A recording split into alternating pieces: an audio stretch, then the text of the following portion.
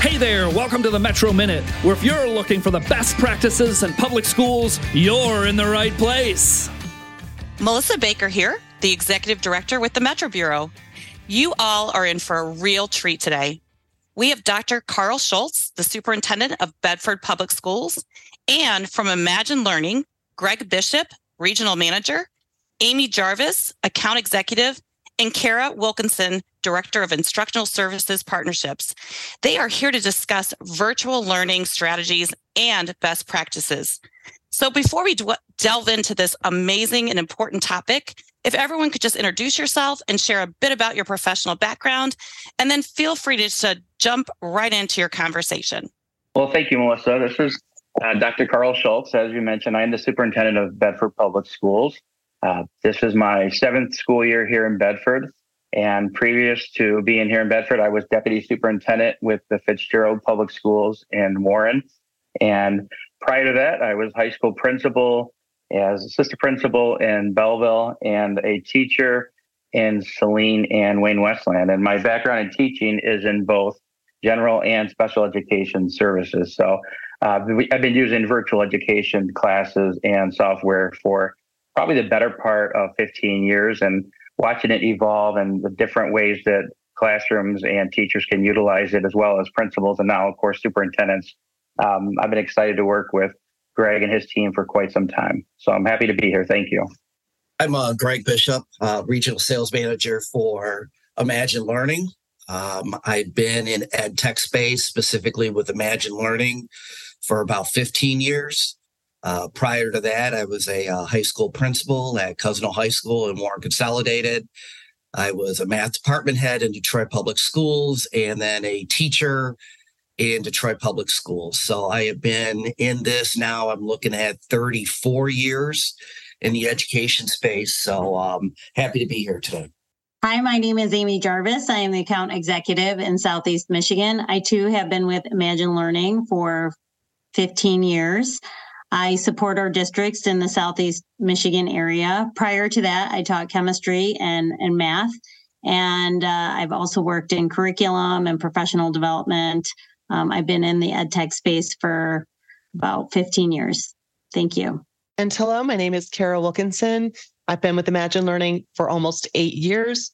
Prior to this, I worked in higher education at several colleges and universities in admission offices doing counseling and advising before going into the high school space, and then again, finding myself with Imagine Learning. So I work specifically in our human services department, and I look forward to speaking with you all today.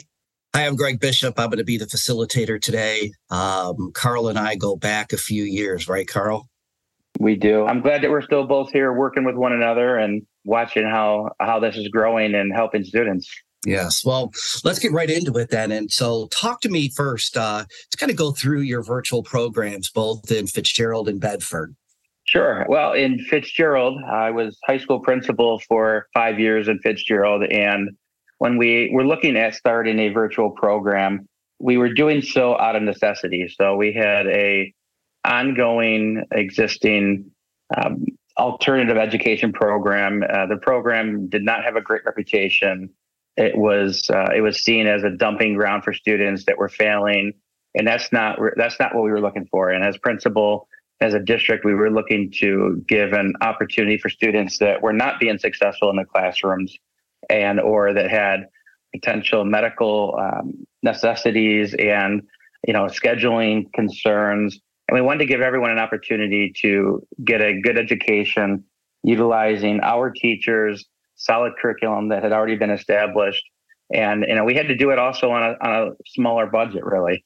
So we worked with Edgenuity to construct a program, found a teacher that was a great resource for our kids, who our students respected, they liked, and most importantly, he was available to them in a pretty flexible schedule. So we were able to construct a program where it was a drop-in, drop-out. Students were not necessarily forced to be in classrooms every day, and so they were able to drop into a lab. We created a great lab, and they were able to we were able to create a program where our graduation rate went up significantly from the previous alternative program. And what we started to see over time was that students who even students who were successful, but who had other opportunities, including athletes, and we had a gentleman who was a dirt bike rider professionally and was traveling the country. This allowed him to pursue that passion at a much higher level. So in Fitzgerald, we were able to educate around 100 students at a time, and that program is still going strong today. And it's a little different in Bedford. When I arrived in Bedford, they had an existing virtual program. What I saw when I first came in, however, was that the program was fragmented. We were using portions of many different programs. We were kind of picking and choosing pieces here and there. And we did have a facilitator who was doing a great job. But our goal was to really solidify that program, have a consistent and continual curriculum in a program that we could work with and grow with as we made changes over the years. And then, of course, COVID hit. And with the COVID shutdowns and the requirements to go virtual, we were, like many districts, not prepared for that. And so we really leaned on our partners and Greg with Edgenuity to ensure that our programming at K-12 level was solid. So really, the different programs, different needs, they're different communities in general. Bedford being a much higher socioeconomic community in terms of free reduced lunch. And we've already had a graduation rate somewhere around 97.5% at the traditional high school. And so our goal in Bedford is to really offer even additional flexibility with students who want to graduate early, or students who are interested in taking specific classes that just are not offered, maybe one or two off classes, foreign language, or an AP class that's not being offered because of the small number of students. So I really like the direction that we're at here in Bedford right now.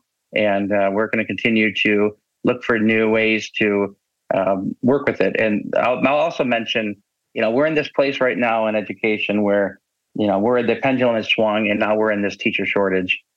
When I was looking for a job, I spent days and hours just sending out resume after resume and trying to get a job. Now we post a job and we're lucky to get 3 or 4 applicants. And this is a district that I think is pretty highly sought after, but just the number of applicants that are out there right now are tough. So we've also used Edgenuity services for our general classroom. And if we've had a teacher that has left mid-year or has left right before the school started, we've utilized their instructional service program where they provide the teacher, and we've been able to keep our classes running without having to do a wholesale schedule change. Because anyone who's ever built a high school schedule understands the delicacy, the delicate, manners that you have to make sure. It's like a big puzzle. You take one class out, and you might not have a full schedule, and reloading it is very difficult, especially after the school year starts. So we've really leaned on those programs as well in those short time instances. Fantastic. Well, I want to follow up with that. Carol, I want to follow up with that with you a little bit. Talk to us about other programs. Kara can give us kind of a national perspective of what's going on, of this teacher shortage piece, and how we've helped to address some of those issues at the teacher shortage level. Yeah, thanks, Greg. And thanks, Carl. Everything you said was really resonating with me. It's something I hear all the time from school districts, not only in Michigan, but across the country. I personally live in Austin, Texas, and we are certainly seeing similar issues here with there not being enough teachers to fill classrooms, condensing of schools, putting additional kids in classrooms, making them larger. And just as you said, Carl, it makes things really difficult for the human beings that are still there. So the nice thing about Imagine Learning Edgenuity is we've been providing human beings for classrooms to work remotely for you for the last dozen years or so. We've been doing it a really long time.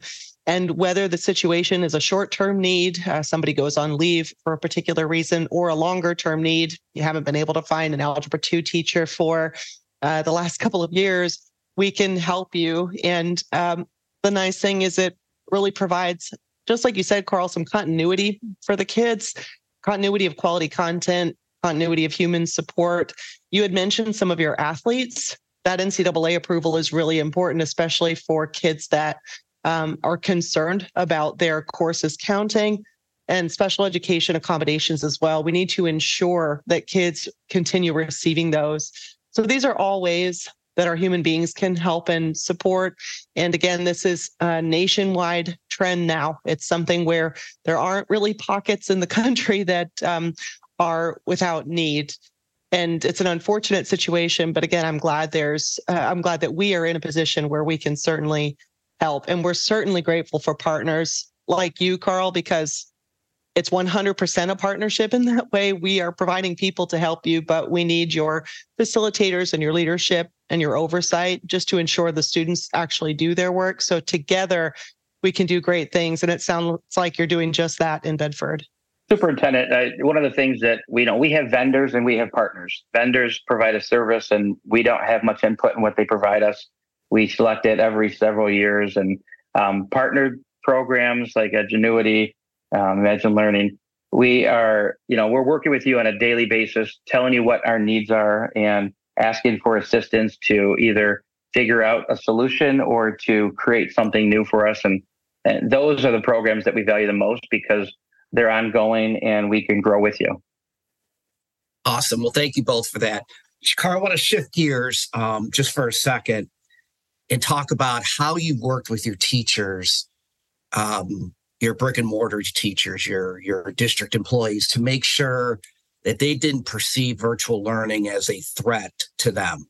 I think the most important thing in both of my instances, the most important piece is to bring them in at the beginning. If you're having a conversation about creating a program or altering a program that is existing and you want to use something different, you have to bring teachers along with you and have them part of that conversation, use their ideas, because our teachers are really underutilized, I think, across the board as far as educational leaders. They understand what students need because they're in the front lines in the classrooms. So when in Fitzgerald, we were looking to do it, as I mentioned, on a smaller budget. We were looking to get as many student service as possible and to utilize something other than just the credit recovery portion, which is awesome. We've been using it for many years, over a decade, and across districts. And those programs you can tailor to meet your district needs, your local curriculum. But those instructional service platform courses where the teachers provided for you, it can be daunting as a superintendent or a principal to talk to your teachers about wanting to bring in somebody different. It can be perceived by some groups as a way to take away from their ability to make extra money doing things after school. It can be perceived as a way you're phasing them out. None of that's the case. What we're looking to do, what we've always been looking to do in our programs, are to supplement and to provide a different service, things that the full-time teacher cannot do in their classroom because they are in the brick and mortar setting and they are working with anywhere 20 to 30 students at a time. I think that they have seen value in the opportunities to offer different things to our kids. And I think that there is some inherent value to that for everyone who's involved in education. If you can offer a one-off class that a student needs to get into a specific program, or Kara mentioned the clearinghouse approved courses that athletes can go into. If you've ever had to deal with the NCAA clearinghouse, it is a nightmare. And even, we're constantly having to upgrade our classes to meet their standards. So just having those available options for our students and just really leaning on that topic. We are all here for the kids. Without the students, they don't need a superintendent. They don't need classroom teachers. And so to be able to offer something to our families that otherwise they might have to go somewhere outside the district to get doesn't help anyone. So when we've worked with our teachers in mentorships, and we have lead teachers and we have mentors for each student, we quickly developed some MOUs for our contract language to be able to compensate teachers as mentors and the lead teachers that are in our programs. Even if they're not the lead teacher instructing the course, they are the lead teacher on record. And so we have a set scale for teachers to do that with students, and we provide them opportunities and technology outside the classroom so that they can mentor at home and communicate with our students. So I think it's more of a partnership with students and teachers as well as it is with Edgenuity. the continuum goes on beyond just the classroom. It's what they're doing on the outside. And, whether it's credit recovery or acceleration, it does provide an opportunity for our families to get something that they might not otherwise have been able to get out of our district. Awesome. Well, thanks, Carl. We've hit through a lot of points this morning, or today, I should say. And the hope is that this at least gives you all an idea of things that virtual learning can do. Hopefully, Melissa will be able to follow up at some point in time and talk at a deeper level about this, but feel free to reach out. I'm sure, Carl, you're available to talk to people about best practices and things like that. Am I correct on that? I'm always available to talk about what's best for kids, 100%.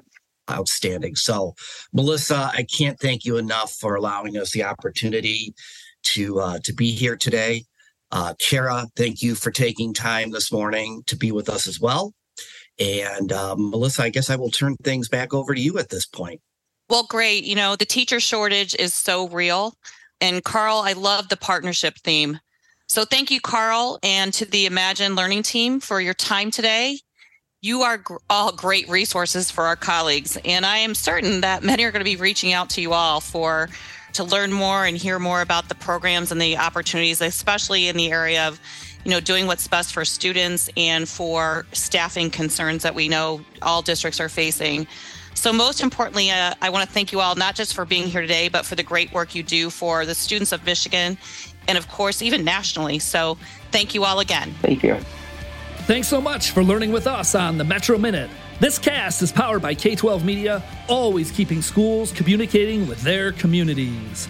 By the way, we'd love to see your comments or questions on this cast. Be sure to hit the like and subscribe button so you're always notified of our up-and-coming episodes. Don't forget to visit our website at metrobureau.org if you're looking for anything in public education in southeastern Michigan. We're so excited to see you next time for the Metro Minute.